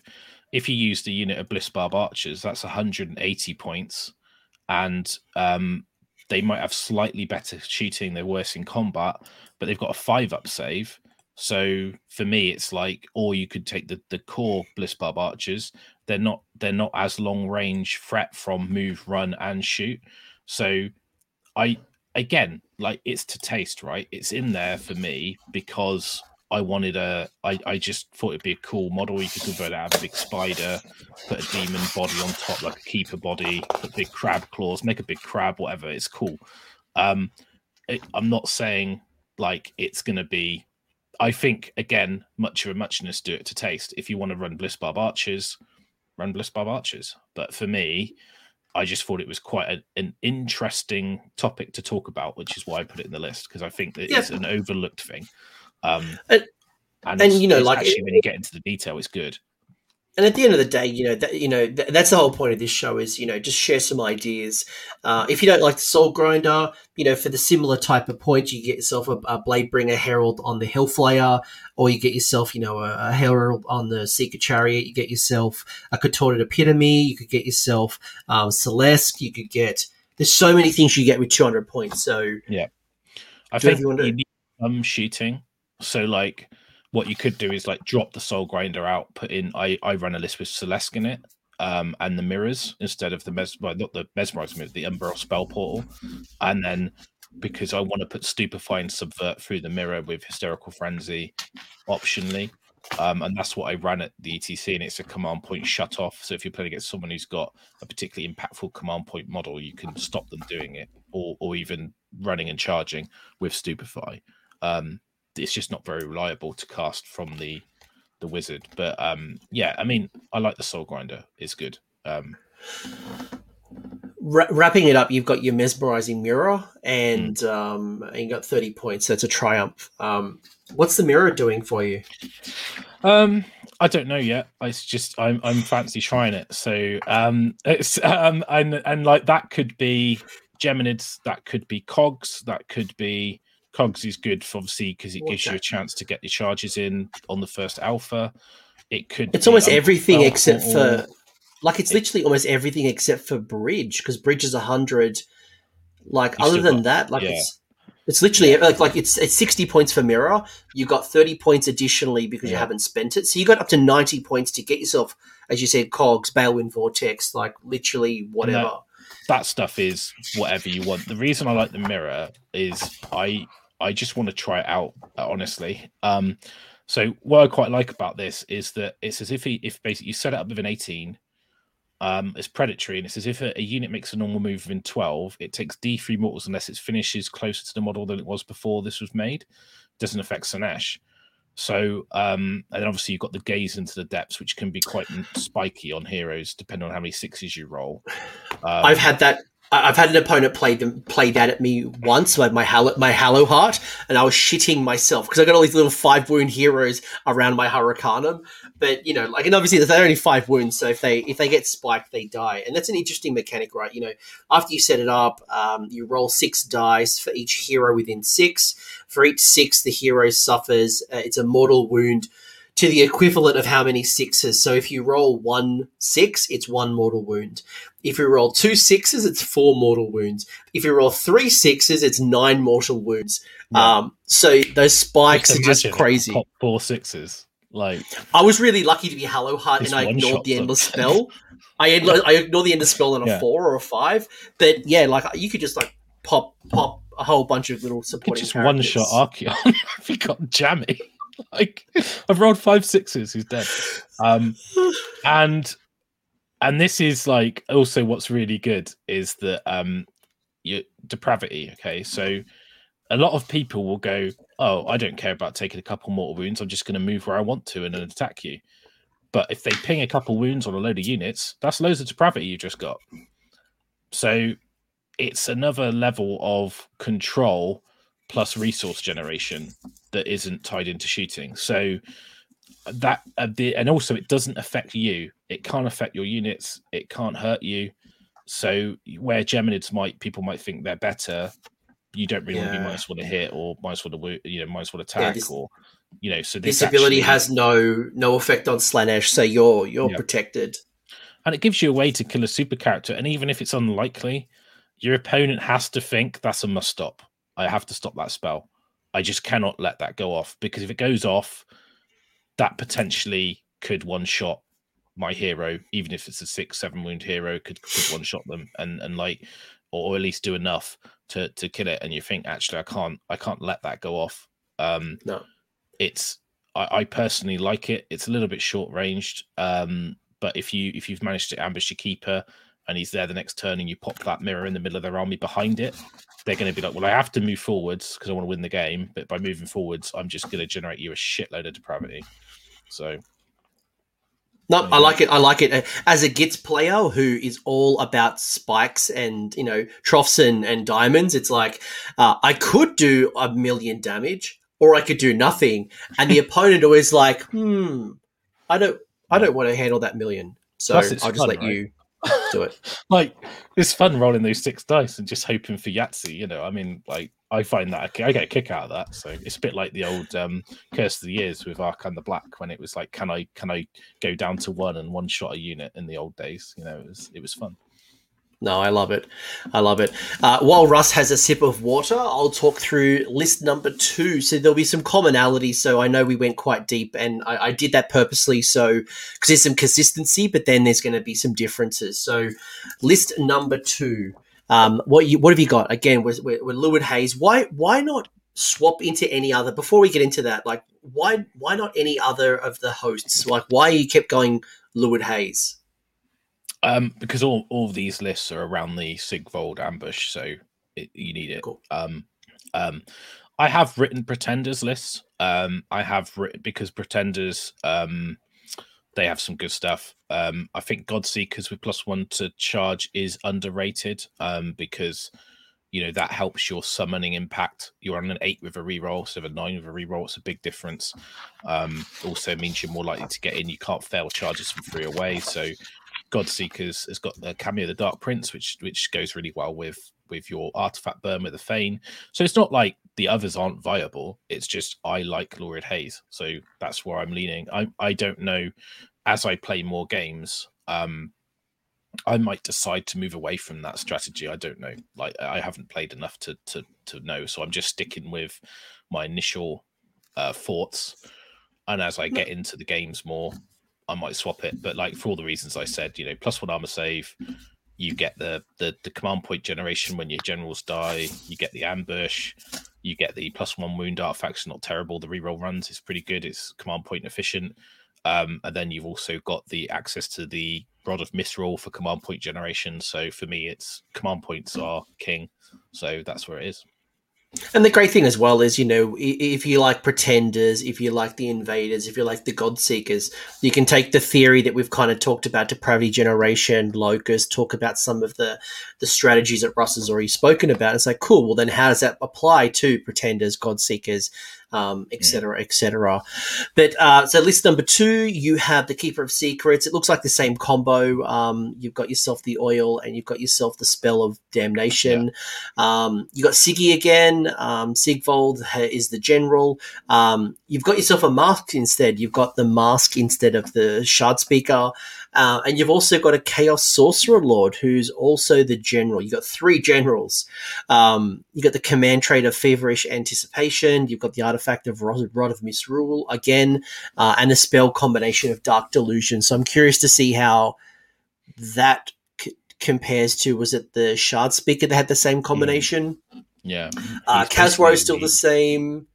You got the Untamed Beast. Yeah, it's the same. He's got the same loadout basically. So yeah, so like when we get to it, I want to hear from you what the Sorcerer Lord with the same combination is doing compared to the Shard Speaker. You got yourself 10 Chaos Knights. You've kept your Soul Grinder. We've swapped the battalion out to be Supreme Saberites, and you've kept your Mirror. So, how does this one differ? So, essentially, it's almost the same. What you're doing is you're swapping out your combat unit of Slick Blades to 10 Chaos Knights. I don't think this is stronger. I think this is maybe weaker, but I don't know. I think it's more defensive. So I think the Chaos Knights have got more lasting power, because the Chaos Sorcerer Lord, you can put Oracular Visions to give them a rerollable save, and you can give them a 3+ save with the command trait from Lurid Haze, because it doesn't say Hedonite, it's just a Lurid Haze invader unit. So you could have a 3-up rerollable armor save. You also get Demonic Power. So you could Demonic Power the Knights, and then you could use that rerollable save on a unit of Chaos Warriors. So the Chaos Sorcerer Lord buffs those 2 units very effectively. It allows you to get a mask. You save 80 points there. You save 40 points from the Shard Speaker. That allows you to put the mask in. And the mask, as I spoke about earlier, is a great option to run solo. It also means when the mask dies, you get a command point again, gives you another summoning point. And Supreme Cyberites is the hero formation. So you roll a dice, and if you roll, this is under, or so basically, if you roll a 3-up, you'll get a command point if you've got all 4 heroes. So basically, it's a command point generating battalion, because you don't need Seeker Cavalcade, because you've migrated away from the Slick Blades. The Soul Grinder's there for the reasons for the shooting. And essentially, it's almost the same list. And it was just to show the flexibility around little changes that can completely redesign what you're doing. And for me, I've still got the elements of the core. I've got the Untamed Beast for the pushback. I've still got the combo with Sigvold, the Keeper. The Chaos Sorcerer is still a summoning point, still a general. He's still got the Rod of Misrule. He's still got the reroll run. So he then buffs the Knights or the Warriors. The mask is extra. The battalion has changed, but essentially it's much of a muchness. It's just that I've decided that rather than 2 5 Slick Blades, I'll have 10 Chaos Warriors. So 10 Chaos Knights, sorry. So it's it's fine, and they're good because they are just more defensive. So if you've got a mission where you've got to just get onto an objective and stick around, a 3-up rerollable unit of Chaos Knights is going to be quite a tough nut to crack with a 5-up mortal wound save, particularly then if they don't kill it, you're getting depravity. So that unit there is grindy. They're more grindy than you expect them to be, I think. I think probably, if I maybe some people watching this show might be thinking this feels more like a Slaves to Darkness marked Slaanesh than it feels Hedonites of Slaanesh with the integration. And like when I look at this, I think the reality is that Chaos Warriors are just cheaper, and that allows you to do more. But I know, with the 100 list that you've shared with me, you could swap out those Chaos Knights very easily to be 6 fiends. you could make some minor tweaks from those Chaos Warriors to be Demonettes. And we've already talked about those multiple small units of Demonettes just being better than the big blocks. So with some minor adjustments, you could definitely swing it back very easily. You could drop the Chaos Sorcerer Lord and, with a minor tweak, get yourself a Contorted Epitome.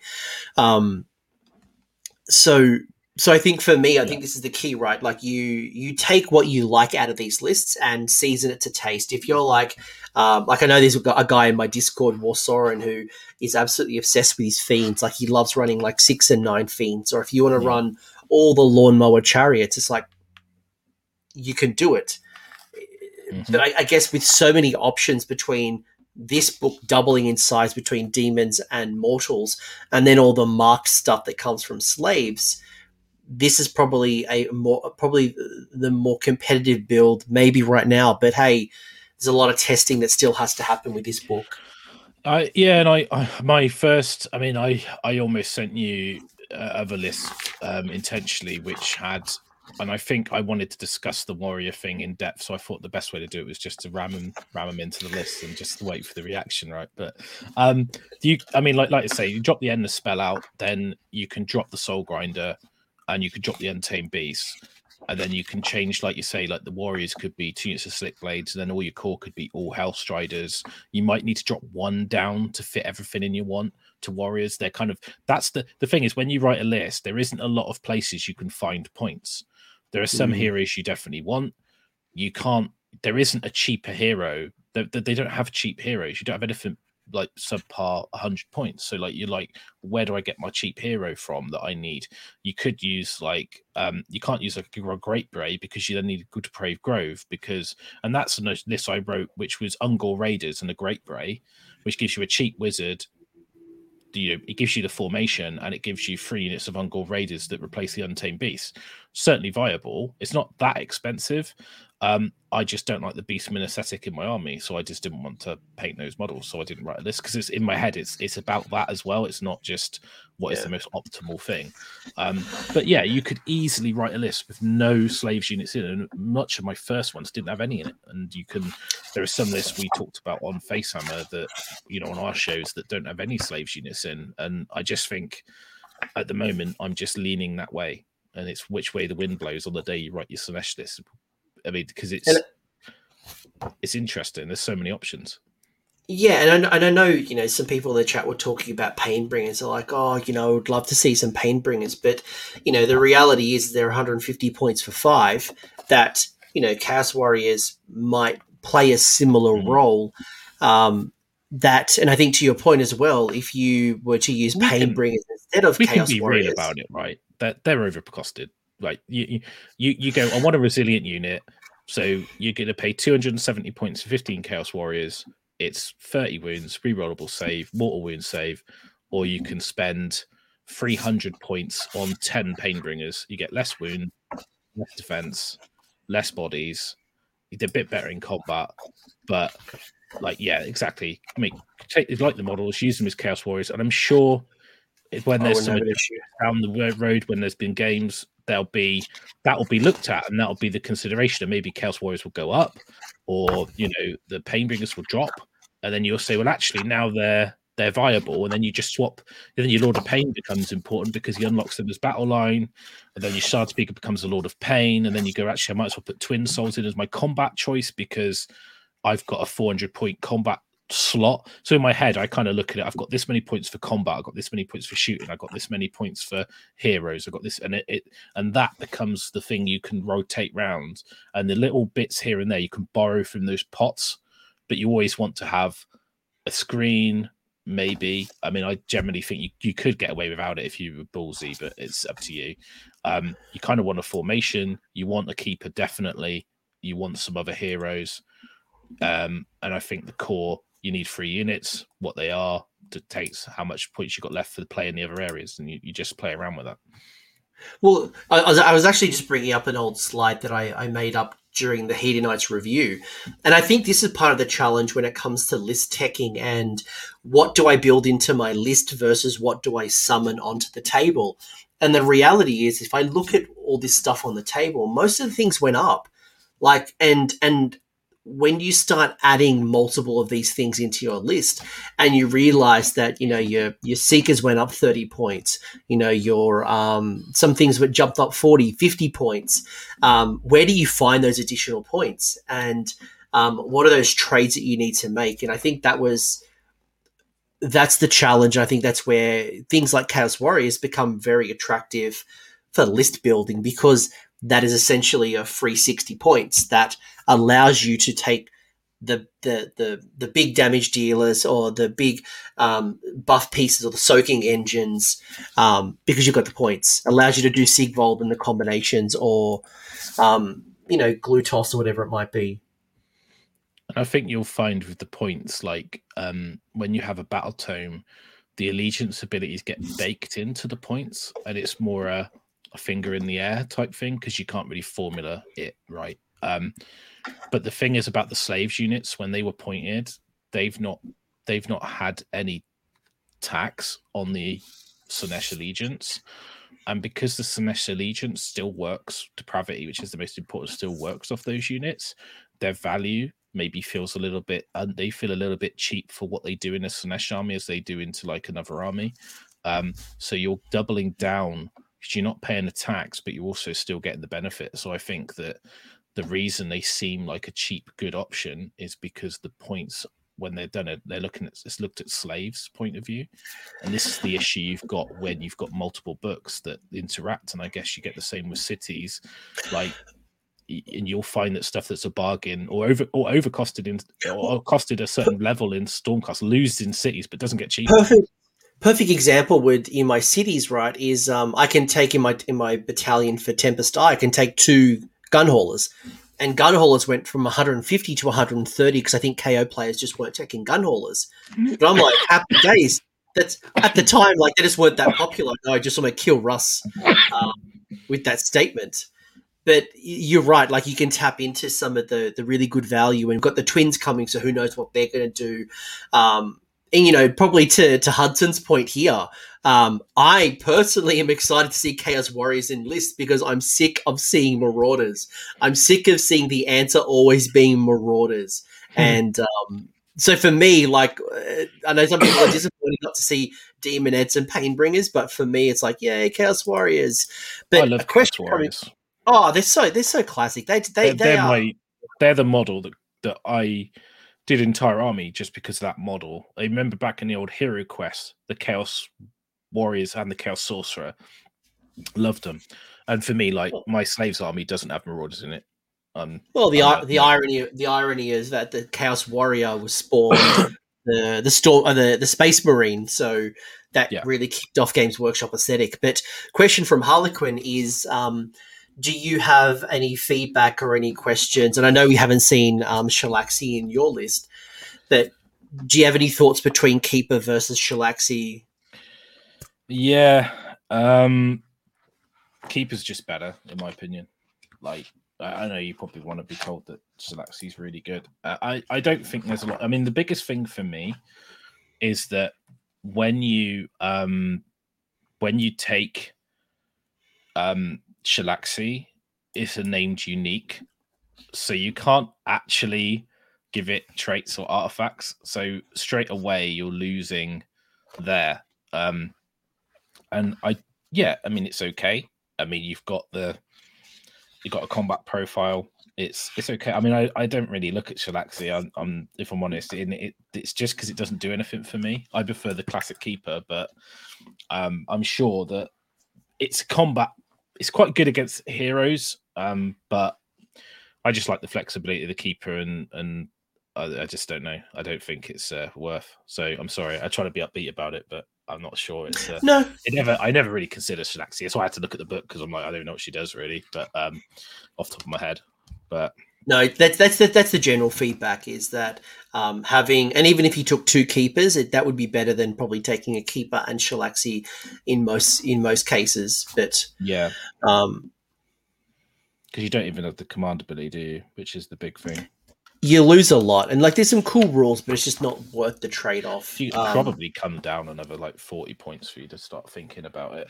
I mean, I almost like look at her between her and Sigvold, and I think I'd rather have Sigvold. So, Well, that's exactly right. Like when you look at Shalaxi now, she's 310, so a normal keeper's 340. So if you were like trying to get two of them in your list and you didn't have quite the points of having two, you might take Shalaxi to get on your 2K. you But might do, to your yeah. point, but to your point, it might be actually better taking Sigvold, and especially in the build that you're building, getting a potentially a 2-up armor save, that's +3 to the charge, not being able to save any of his damage.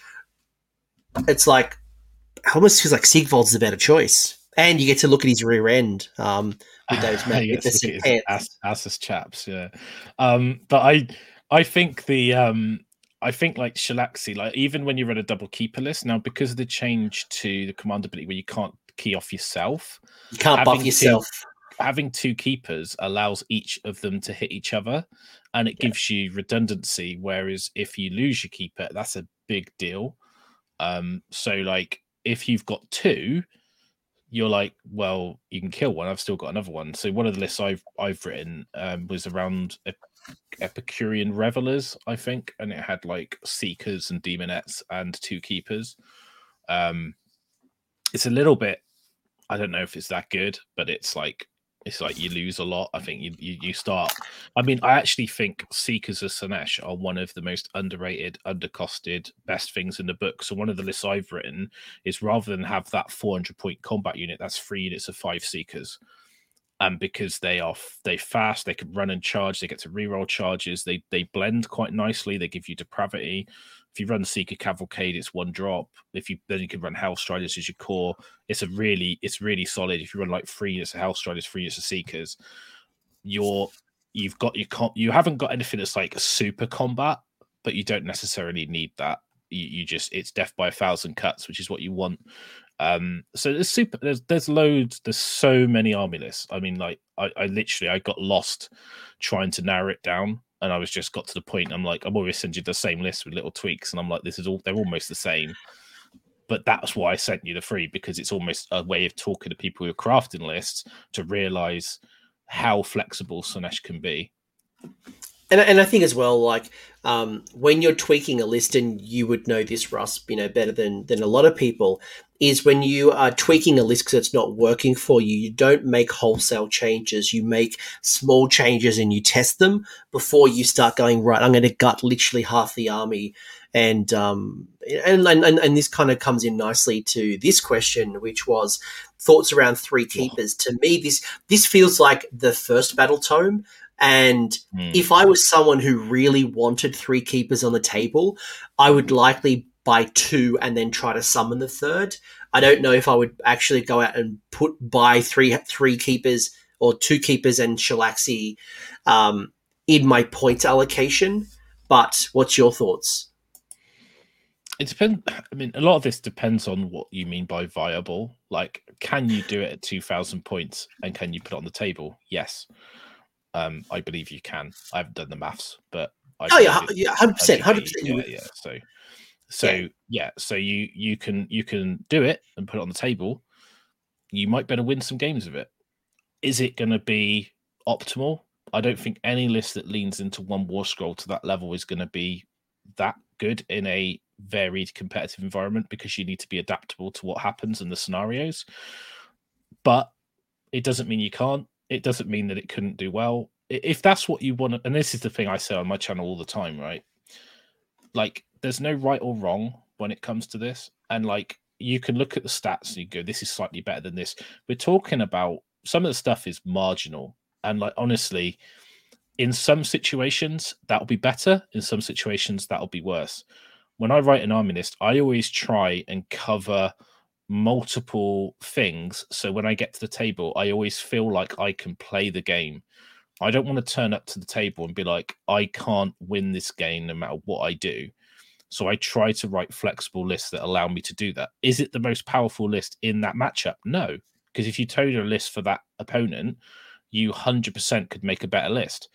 But you don't know you're going to play that person. And then the next round, you're not playing that person. So you need to be more adaptable. Now, that doesn't mean you can't take a very one-dimensional army and do well and enjoy it, and that's fine, and you just accept it. I mean, and that's the issue I had with KO, because I love the models and I love the aesthetic and I love the background.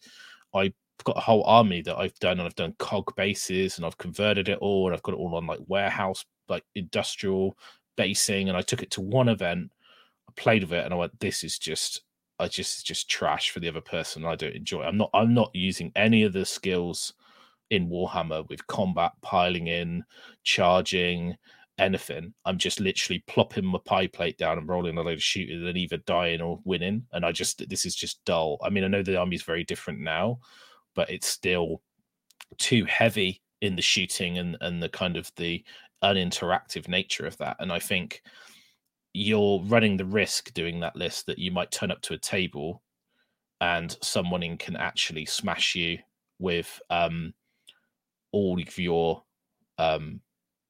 rules, and just say, actually, I can't actually beat this, but you can definitely run it. It's 100% something you can run. So no, I dig it. That's like is it Eddie Murphy's? Is it Eddie Murphy or Chris Rock once said, "You can drive with your 2 feet doesn't make it a good idea." But I think it's your it's like what do you count as viable? Is it have a fun game? Can you win? Can you win? Yes. Can it potentially be challenging? Yes.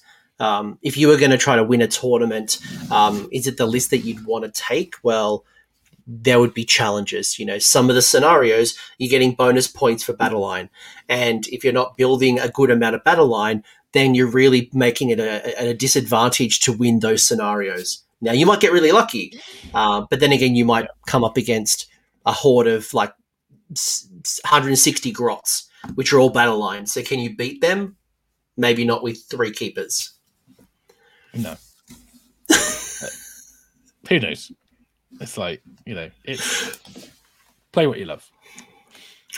No, that's great. No, look, it's and to Volton's Valentine, from a Slaanesh point of view, I think for me, the rule of cool comes in. Find what you like. We've talked about a couple of lists already. I really love the Glutos model. I just think I love that chariot. But at the same time, there's so many cool models. I think it's find a style, find a type of model, and build around it. I love Glutos too, because I finally feel represented in the hobby, outside of more tribes. So, no, I to be honest, when I first got Slaanesh and I first wrote lists, he was in every one of my lists. And I was writing Fatacross, love it. And I was playing Glutos armies. And Mitch, I remember the days too. Very fun. I'm glad to see you back. So I think like Glutos is one of those models that like is great. And I think he's still viable and he's still good. And him combined with Fiends, I wrote a list with him and Be'lakor and a Fiend Star. And it's you can get to -2 to hit, -2 to wound on the Fiends, and it's very, very obstructive. So old or new Be'lakor? New. Okay, cool. Yeah. So obviously it's go on. Maybe my last burning question for you is how do you think new Be'lakor will slot into an army like this? Because some people might have gone out and bought Be'lakor. Often was a really cool ally into Chaos armies being at 240 points, but now we've had some changes. Do you have any initial thoughts on Be'lakor pre-FAQ? He hasn't received an FAQ yet, but just any initial thoughts? Yeah, I think he's great. Like, personally, he's an answer to a lot of stuff in the game that you just can't deal with, and he just shuts it off, potentially. He's good in combat. His spell's great. Like enfeebling foe is -1 to wound. You got the shard speaker can do a similar thing, and then fiends have it innately. You could even get to -3 to wound if you got really lucky with your spells and combos. I think he is in one of my lists that I know you didn't pink Be'lakor. Yeah, Byron's going to run Be'lakor because he wants to paint in pink. So he's definitely going with a Be'lakor in his list, and that's most of his list has him in because he was running actually Kairos Fate Weaver. for much the same thing. So a 400 point ally Kairos, it allows you to switch a charge off, but Be'lakor is just way more effective at that and way more and cheaper. with So he Dark switched to Master. Be'lakor. So, but he's still got a Kairos conversion that he's using. So yeah, I mean, like in the list, the second list we talked about, drop the 2 Untamed Beasts, it's 140 points. Then you can drop the Soul Grinder. That gives you up to 350 points, and then you've got to spend 30 points. So you could change the end of the spell out or something like that, and then you suddenly got Be'lakor. Or you could just drop the mask, for example, and then that's 130. So you can find the points for Be'lakor if you want to. I personally love the model, and I will be getting. I've got one on order. Hopefully it will arrive. I don't know if it's on back order or not. I know it's been a bit of an issue. I don't know how you guys are over the other side of the world, whether you've had the same problems, but yes, Gabe, I've turned him. Sorry, I tempted him each Slaanesh show we did, and then he fell down the rabbit hole. I thought I'd build a narrative Seraphon little dinosaur army that quickly became two of those Celeste. I quickly, like in a matter of like 2 minutes, I bought 2 boxes. So I saw.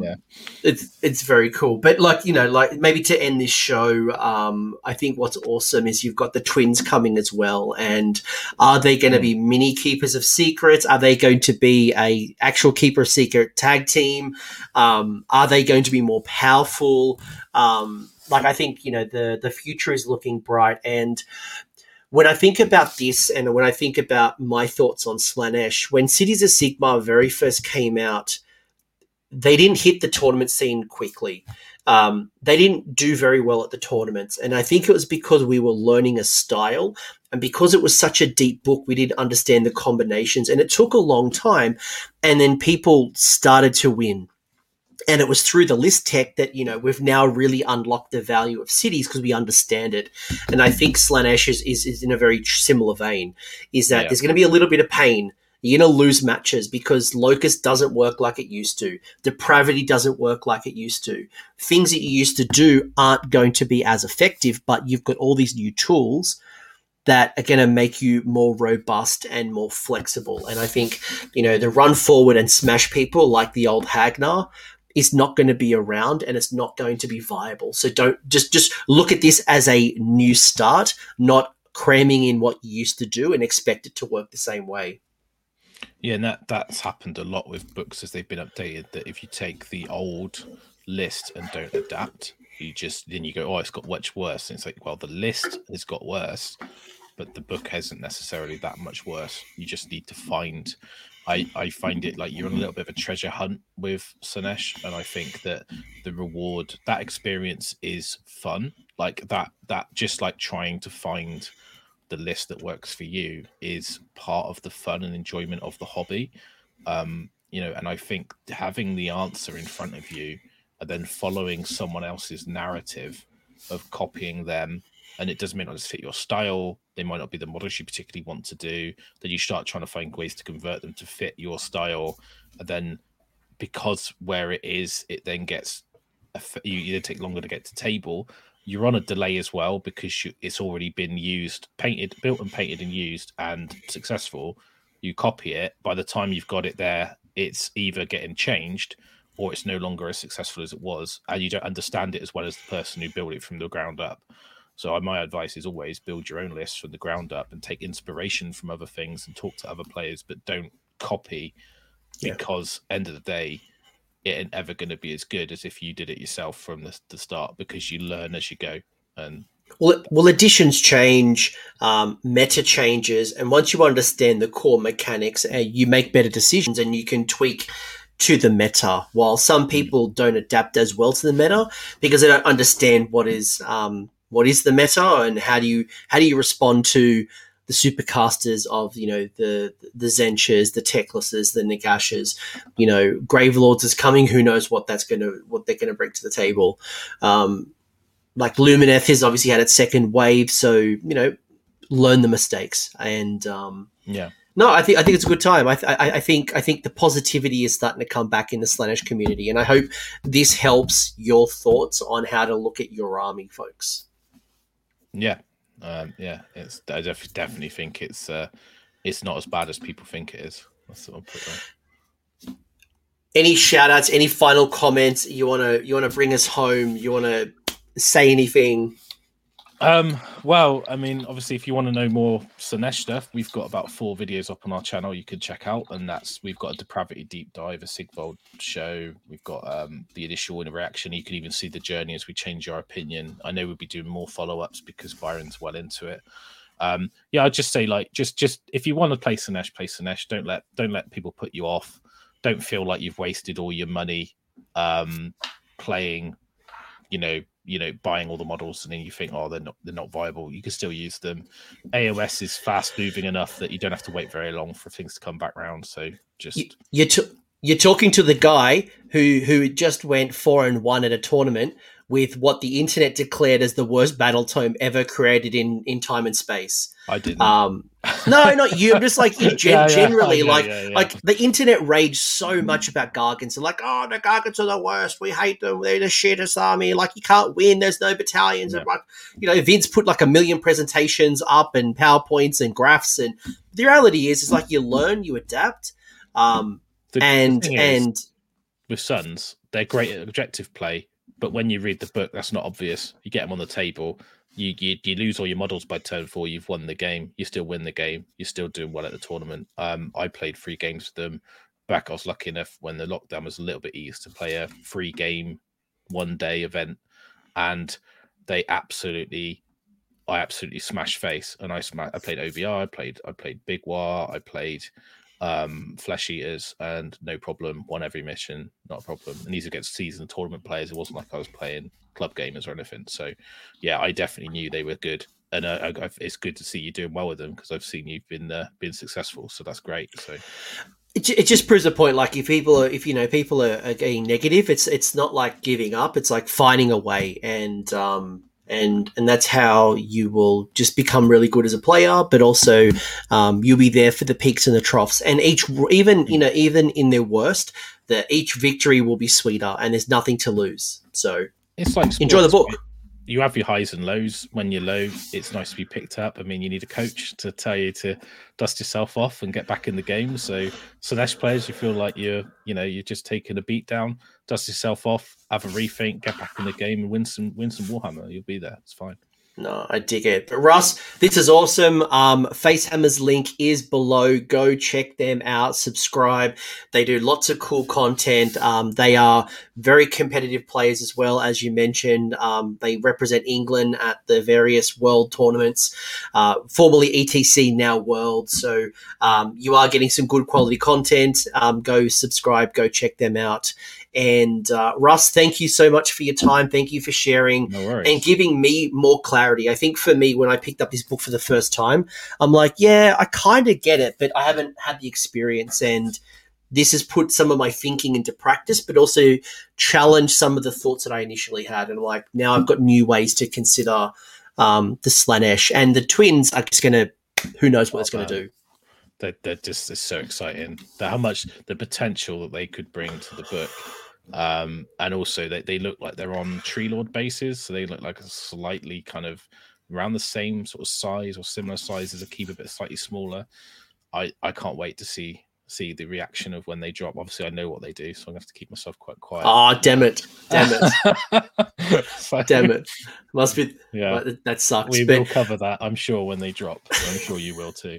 I'm sure we'll all cover them because they are awesome models. But Russ, thank you for your time. Everyone who watched the stream live, thank you so much. You know the deal. Like, subscribe, hashtag best video. Russ is amazing. Coach's beard smells like... I think I'm wearing minty oil at the moment, so my beard smells like mint. But that's weird. What do you mean? It's like vaping brush beards. I didn't know there was this whole beard tech of scented beards. There is. Oh, you don't want to know. Maybe that's for the only. That's the only fans. Cake or whatever, you know. All right, see you guys. Let's wrap this up. Bye. I hope you found that discussion valuable. If you did, give the video the old thumbs up. And if you have a comment or an insight, leave it in the comment section below. The champions over here are my AOS Coach Patreons and YouTube members. So you guys are bloody legends. Thank you for all the support. If you want to know more about the support programs, the links are below down here in the episode description, along with a link to the Discord server, so we can continue this conversation.